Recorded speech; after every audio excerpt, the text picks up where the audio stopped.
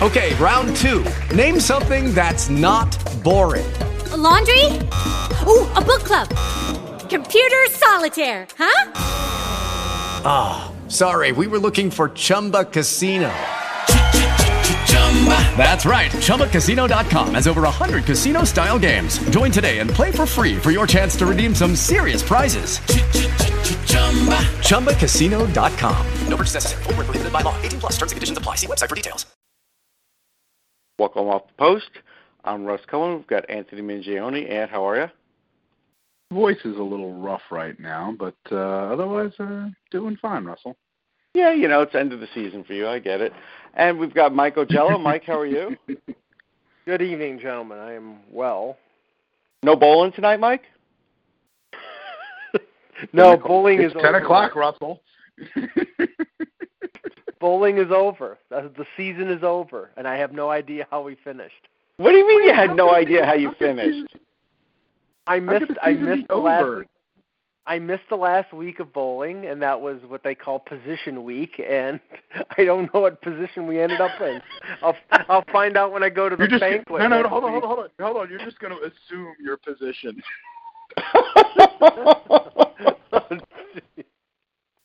Okay, never mind. Wow, what a great teammate you are. Okay, anyhow.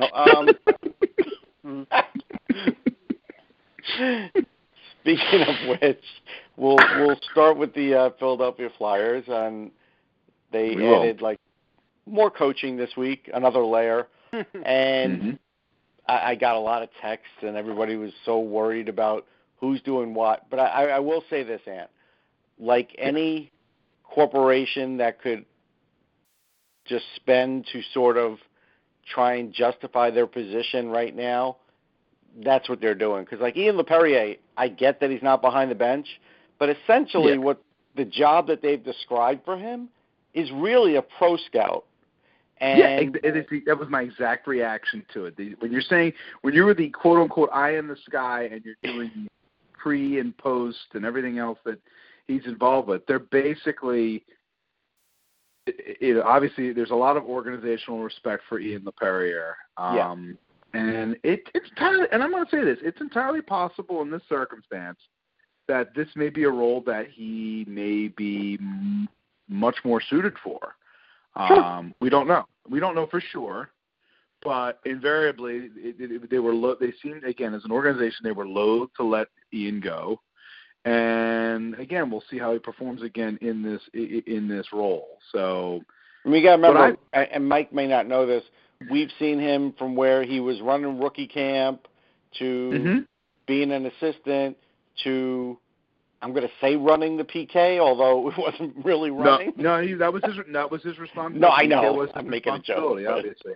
Yeah, I'm sorry. So he's going to be the eye in the sky, and he's not even a member of the Alan Parsons Project. Exactly. So we have that, right. And then Michel Therrien is there now. That's the part that's interesting. The responsibilities I find are fascinating, and to me, it's almost the way they've almost been juxtapositioned based off of their known quantities and reputations. Yes. So you have obviously Michel handling, in this case, you would normally think with his defensive reputation, he's going to be handling the defense. No, he's going to be handling the forwards and the power play. Right. And Mike Yeo, on the other hand, who's probably a little bit more known for the offensive aspect of hockey, he's handling defense and PK, which I do kind of think and wonder that I was really going to be fascinated if Therrien was going to handle the defense. The idea of the interactions between him and Shane Gostisbehere would have been utterly fascinating, needless to say. But in this circumstance, that's obviously not going to happen. And to me, it also reads as, since these are not the accustomed roles that these guys have reputations for, this is obviously another way for them to kind of put on display their acumen for future head coaching jobs and say, hey, see, I have a reputation as this, but I did this with Philadelphia, and if I have any success with that, that obviously works in their favor. So that was kind of the impression I had when I saw when I heard what the responsibilities were going to be for the new incoming assistant coaches. Mike, it will either be a resounding success or a head scratcher. I mean, what's your feeling? Yeah, and there's no way to really know. I mean, it's a combination that, I mean, like I said, when I heard the announcements, it's like, did Alain Vigneault make these choices, or did Chuck Fletcher? Because you've got Yo, a former head coach hired by Fletcher, and Therrien, who was in Pittsburgh when Fletcher was an assistant GM. I'm assuming that Vigneault signed off on this, but it's a weird. They said the report that when they had the conference call the other day, Mike, they said this was, now obviously this is the public part of it, obviously, but that they both of them together had, basically had the input. But again, at the same time, it's obvious that with Therrien's history, with Fletcher, and obviously Yeo from his time with the with Wilkes-Barre Scranton, these are guys that there has to be a certain level of comfort there. I think the Therrien part was fascinating. The Yeo part I was a little surprised by, but again, it was as much a case for, I believe, either of those two guys trying to show potentially to other teams that, if they're going to have coaching jobs in the future, that they're going to be able to do certain things that are outside of what you would be believed to be what has been their previous comfort zones. Yeah, I think that's fair. Yeah, optically it just looks like more Fletcher leaning than Vigneault leaning, but you never know how it's going to work out. So it'll be interesting to watch that. It will be. I mean, this is something where we've never really seen a team do it like this before. We've seen teams hire at least one guy with head coaching experience, but they're going to have every coach is going to have head coaching experience. And I get it. It works in the NFL, but it doesn't always work in the NHL. So this is, Anthony, this is going to be like a test study. It really will.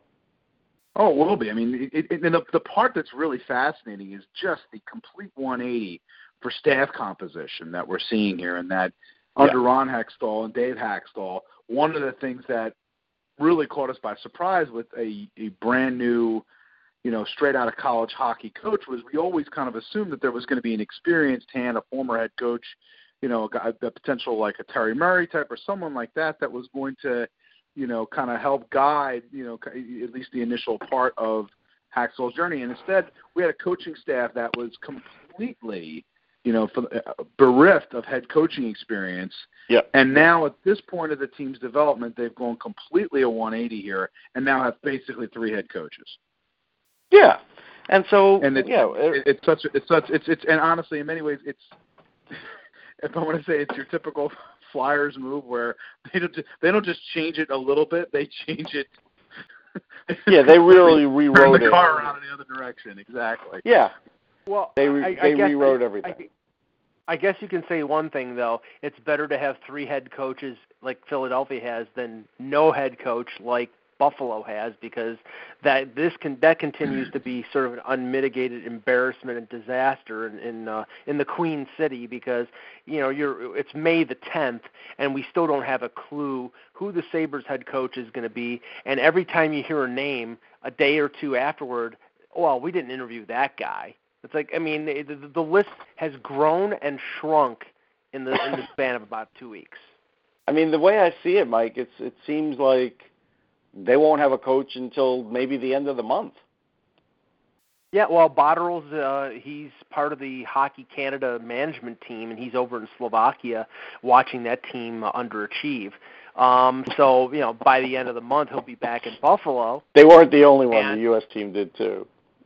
Well, yes, and you have to, but and we'll talk about the World Championships if you want to. But I just, but anyway, so he's over there, and I don't think an announcement's going to be made until he gets back, and that won't be until I think like the 24th or 25th, around Memorial Day. So, yeah.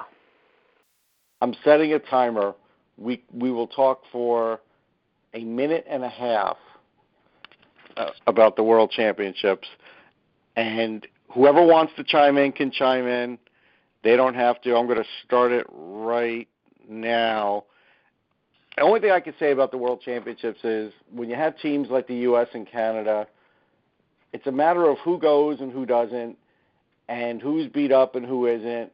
and who's bringing their family and who isn't, because it just seems like at times guys are just playing half speed. I mean, I get it's bigger ice too, but you could see that until the final game, the check-in's not even close to what it would be, and a lot of times the puck retrieval is not close to what it would be, except for guys maybe playing for jobs. I will say that looking at the U.S. roster for goalies, it might be the weakest I've ever seen. I would say that watching Canada play, when J.A. Marchessault is like one of your better players, maybe your third, fourth best player on the ice, that's they were never good. Sleepwalking that game. My God, that was just. I watched replay of that, and it was just like if a hockey team could sleepwalk through a game, that was the definition of that. It really was. So it's hard to get excited. Kaapo Kakko had a great goal.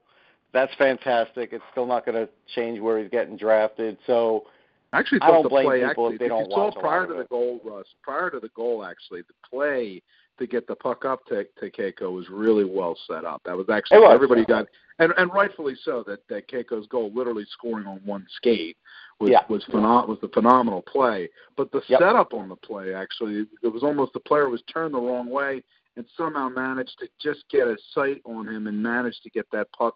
I'm pretty sure it was between the legs. It was a between the legs. It was a between the legs pass. It was an amazing pass. That was an impressive pass and scoring play. So that was, at this point now, in terms of World Championships, that play was probably my highlight, and everything else is kind of like wake me at some point when the game's over. And we get it. Like, we know it's important to European fans and everything else. It's just when the NHL playoffs are going on, and this is like the off day, and we're just looking for some hockey, it just doesn't deliver. Yeah, we didn't find it. We were looking for hockey and we didn't find it. I mean, honestly, if I was going to give a short answer about my point of view on the World Championship, it would be three words. It's a joke. Okay. My longer explanation is when you hear, and Darren Drager talked about this on Toronto radio this morning, when you hear that the recruiting for Team USA wasn't like everybody was clamoring to go over to Slovakia, it was the fact that Patrick Kane was calling people in his Rolodex to recruit Americans to go to Slovakia. You know that this tournament is a joke. It's like, hey, bro, you want a free vacation and hang out and play a little hockey? Yeah, it's come on. I mean, unless they move it to a different time of the year, which they're never going to do, it's always going to be this way. Canada and the U.S. will pay lip service. They'll send over the players that lose in the first round. I can't, honestly, other than a few years ago when Laine and Matthews were sort of vying for attention on the international stage, the World Championship has always been an oh-by-the-way thing, and it's always going to remain that way for me. My final thing on this, and you could say something or not, but there was an interview done in between periods, and I forget the name of the reporter, but she actually referenced Dylan Larkin saying, well, this is your fifth World Championship, and immediately my brain's like, that poor guy. 5 years, he hasn't even had it. I mean, it's not 5 years for the playoffs because he was making it before he was a Detroit player, but that's bad. Yeah, exactly. It's just it becomes as much a discussion about where the Detroit Red Wings are as much as it is for Dylan Larkin's performance. I'm sure he's like, the less I see you guys, the better, the happier I'll be. Yeah. So anyhow, we move on. We're going to talk about something much happier. We'll talk about the Leafs.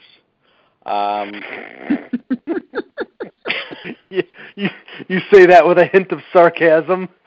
Well, I mean, the biggest Leafs news is that John Tavares is injured for like the whole summer. Okay, I mean, at least there's news. I mean, Mike, what else do you have? Okay. First of all, it doesn't sound like it's that serious of an injury. It's an oblique, but they didn't say it was a tear. And even if the worst case scenario, I mean, all it will cost him is, his off-season workout schedule. I mean, it doesn't sound serious. Matthews. So he's going to be on a deck chair in Oakville. That sounds terrible. Okay. But there we go. No, the injury, and I wrote about this today. The injury that's going to be the impact move is the shoulder surgery to Travis Dermott, and he's going to be out for 6 months. And you would think, a guy who was on your bottom pairing is not that big of a deal, but with the likely exodus of Jake Gardner, and Ron Hainsey qualifying for Medicare, I don't. They may have to re-sign Hainsey. They got they probably have to, depending on whether he wants to come back or not, whether he'll get a 2-year deal, and I don't think the Leafs will want to give him a 2-year deal at 38 years old. But does this accelerate the calendar for Rasmus Sandin and for Timothy Liljegren and Calle Rosen down with the Marlies, or does this force Kyle Dubas to do what he has probably needed to do since he took over as general manager and get a top 4 defenseman? He got Muzzin, but now you have one leaving, and now you have to get another one. Yeah, I think they'll be trying to get another one. I think out of Sandin and Liljegren, they'll give them both a long look in camp. And, that Mike Babcock's coming back because it was formally announced. Beyond that, I mean, it's interesting because you would think by now with the Leafs that they'd be a little bit more settled, and still there's a lot unsettled there. Now, injury is the biggest reason because of it, but still, you got the potential Nylander and/or Kadri trade. Like, this might be their biggest offseason since the tank. Because, saying that they were going to tank and doing it was big for them. It got them good results. Now, this offseason could be Mike Babcock's last. Like, it could literally cost him his job if they don't live up to expectations. And I don't want to say they're in the same boat as the Columbus Blue Jackets, Mike, because they haven't toiled as long. But with the way the pressure is in Toronto, it's almost like that. Well, I mean, Hyman and Dermott are going to be out until November. That you wouldn't think that sounds like a big deal, but Hyman was the left wing on their number 1 line and is probably their best 2-way player, so his loss will be felt. But they have a lot of forward depth in their organization, so I think they can cope with that. The Dermott injury, as I said before, is something that Dubas is going to have to react to. I just find it hilarious because when we did our last show, I jokingly talked about Babcock and Edmonton with Ken Holland going there, and then Darren Drager and McKenzie came out within 12 hours and started openly speculating about that possibility. And within 6 hours of those rumors, Dubas came out and said Babcock is back. It was almost like he was leaving it out there to have Babcock sweat a little bit about his position in Toronto, and as soon as maybe something was going to gain momentum, like Babcock potentially going to Edmonton, then he shut the door on it. Ant, any feedback? In this circumstance, no. Okay. That's fine. So we move on. Let's talk about refereeing in the playoffs. That's another happy subject. You can go to Twitter at any given moment and get some instant feedback on that. You could get texts or talk to family and friends and hear instant feedback on what's a penalty, what isn't a penalty. Like, we don't even have enough time on this show to hash out all of the calls, Ant. But as a whole, I don't think there's been a worse year for refereeing for the NHL so far ever in the playoffs. No, it's been pretty. It's been. There's always going to be complaining about the referees, and we know that. But I think this postseason, there's been some just egregious missed calls. The Hamilton thing the other night was just like, you have got to be kidding me. I'm watching that play and going, you called that? And I can come up with a number of things that they've completely missed on, yet that gets called? No. It's something that the NHL, I think, very much needs to kind of take a closer look at here in terms of, and I get the game, I get the speed of the game and everything else. I understand all of that. But then in that circumstance, you have to create new standards in certain cases or expand on existing ones, I think. so that we get better performances here, because there's just been far too many boondoggle moments, and this is how I could describe them, where your mind is blown. Yeah, Mike, I mean, you were pretty vocal on Twitter. People really got to you or were saying stuff to you to the point where they even tried to discuss you and call you a liberal. Like, it got to that.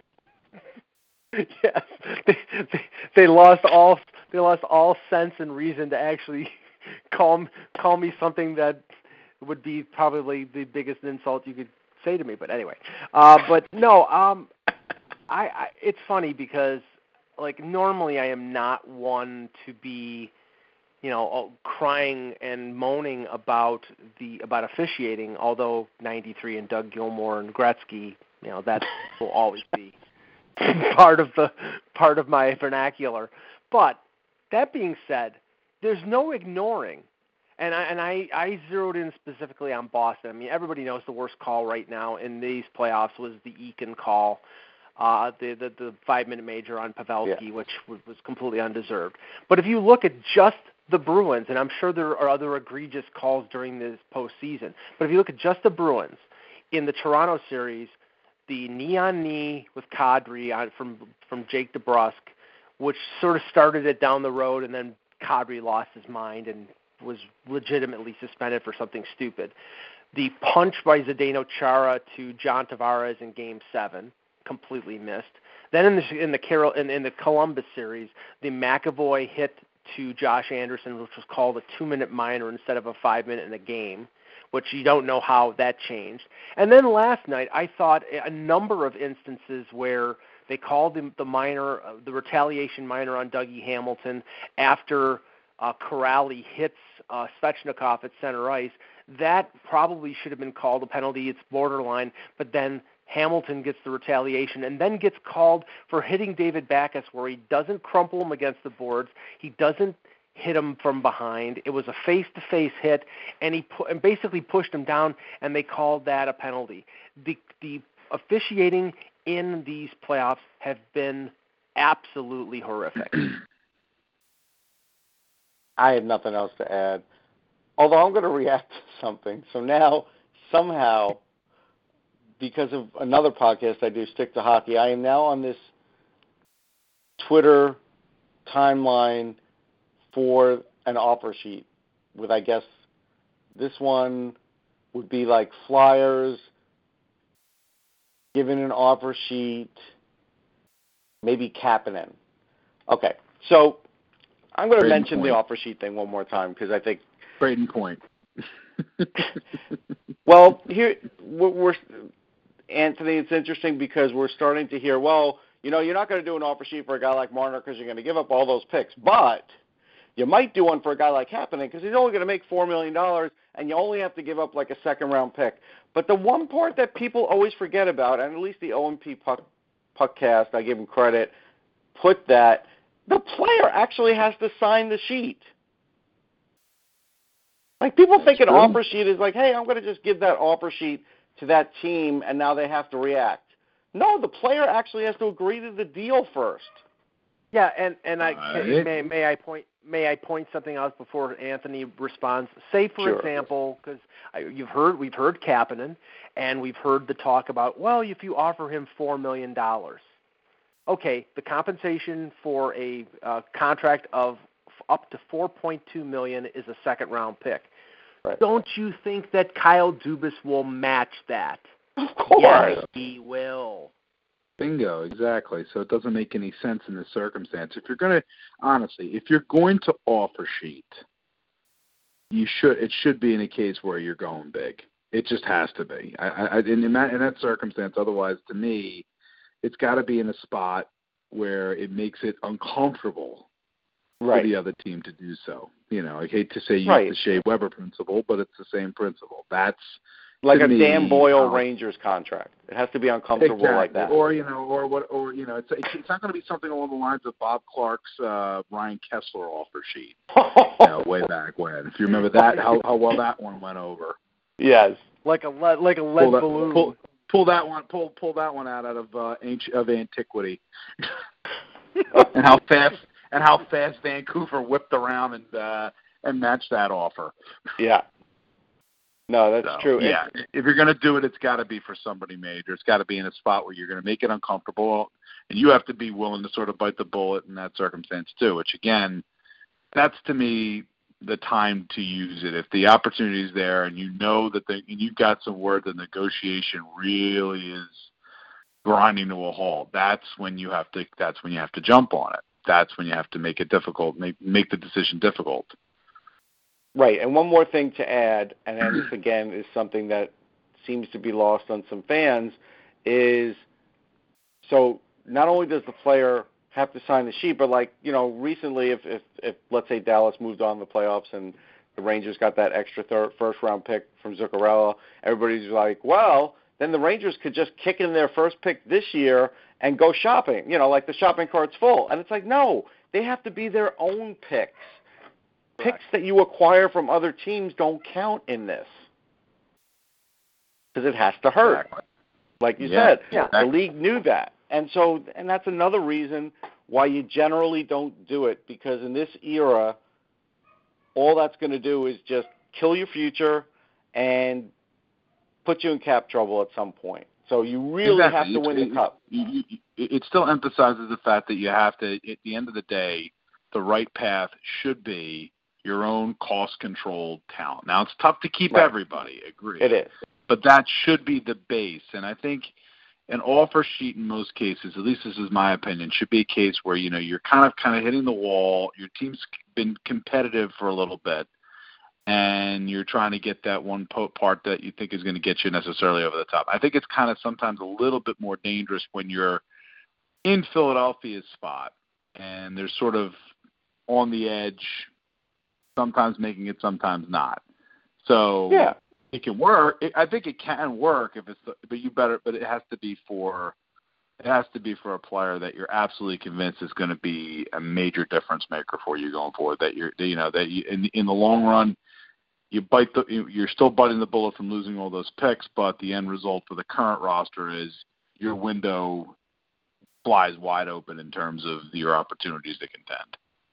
Well said. That's why ultimately I think which is why ultimately, just one last thing, it's why ultimately why I think the threat of the offer sheet really comes down to, in this circumstance, trying to work out a trade before it gets to that point. So Right, and that is what happens a lot of times too. Okay, so now we get to the portion where maybe we talk about beer or food or something, and so right now summertime's kicking in. Not in all places. I understand Chicago's having some real crappy weather, and Buffalo always does. It takes them a while. So them exempt from all the weather talk. We're in ice cream weather now. And not to be outdone by the dill pickle custard, I found an ice cream from a company called Cool House. It's a new brand, a new flavor that's on the market. And this one is balsamic vinegar, cheese, mascarpone, and fig. Is the mascarpone the primary cheese in there, or is there a different cheese in there? No, that's it. Mascarpone is the primary cheese. That works. Mascarpone works.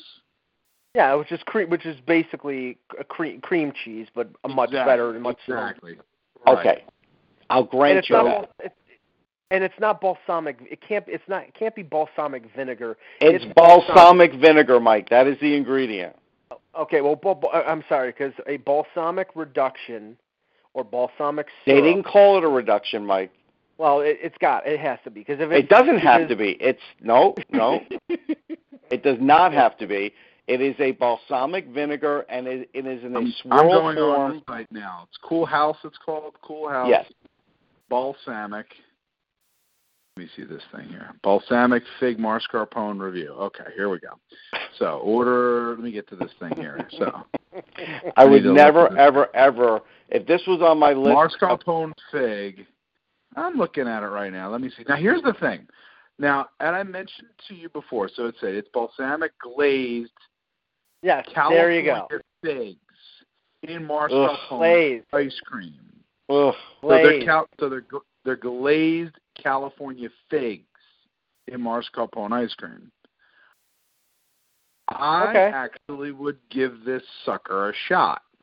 Because you're a again, cheese snob. Okay, that's fine. And now understand one other thing. One of my favorite desserts ever. You may get whatever reaction, but I will tell you, is one of the most amazing desserts I ever had.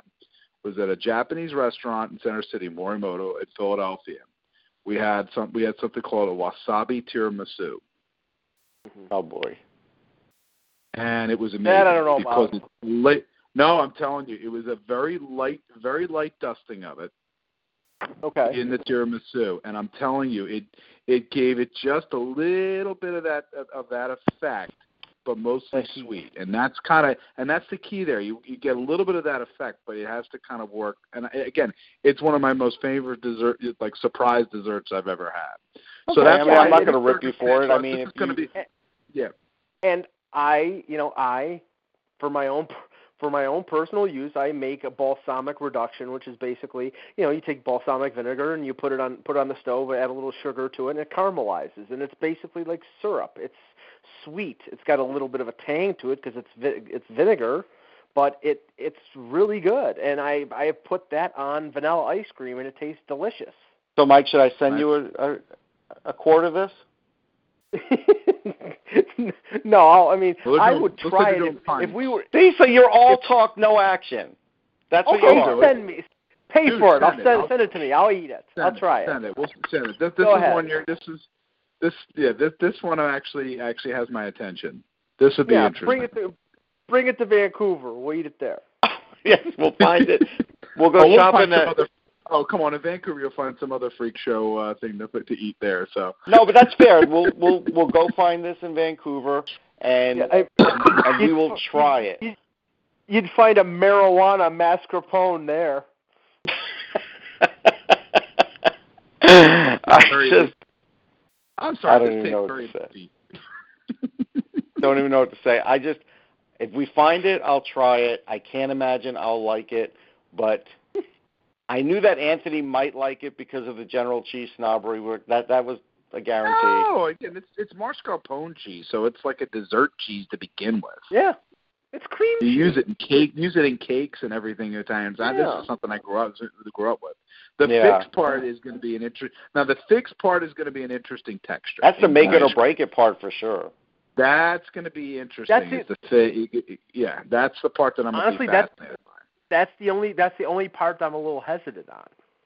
Yeah, well, because here's the thing. So when you have your spoon, right, and they said that the balsamic is swirled, so let's just say it's sort of like the core ice cream that you get in Ben & Jerry's, and maybe the mascarpone's great. It could be. But I put my spoon in there, and while I get the mascarpone, I get a big hunk of fig, and I see like the little spits in there. I'm not eating it. I'm throwing it on the ground. Okay.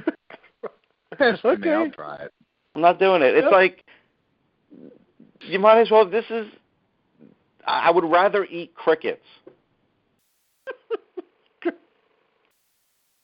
I would rather eat chocolate-covered crickets. And that'll be our next food feature on next week's Off the Post.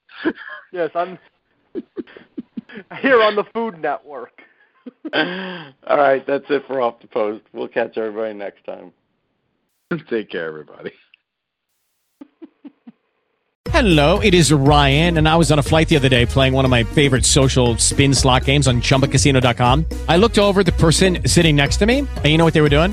They were also playing Chumba Casino. Coincidence? I think not. Everybody's loving having fun with it. Chumba Casino is home to hundreds of casino-style games that you can play for free anytime, anywhere, even at 30,000 feet. So sign up now at ChumbaCasino.com to claim your free welcome bonus. That's ChumbaCasino.com and live the Chumba life. No purchase necessary. VGW. Void where prohibited by law. See terms and conditions. 18+.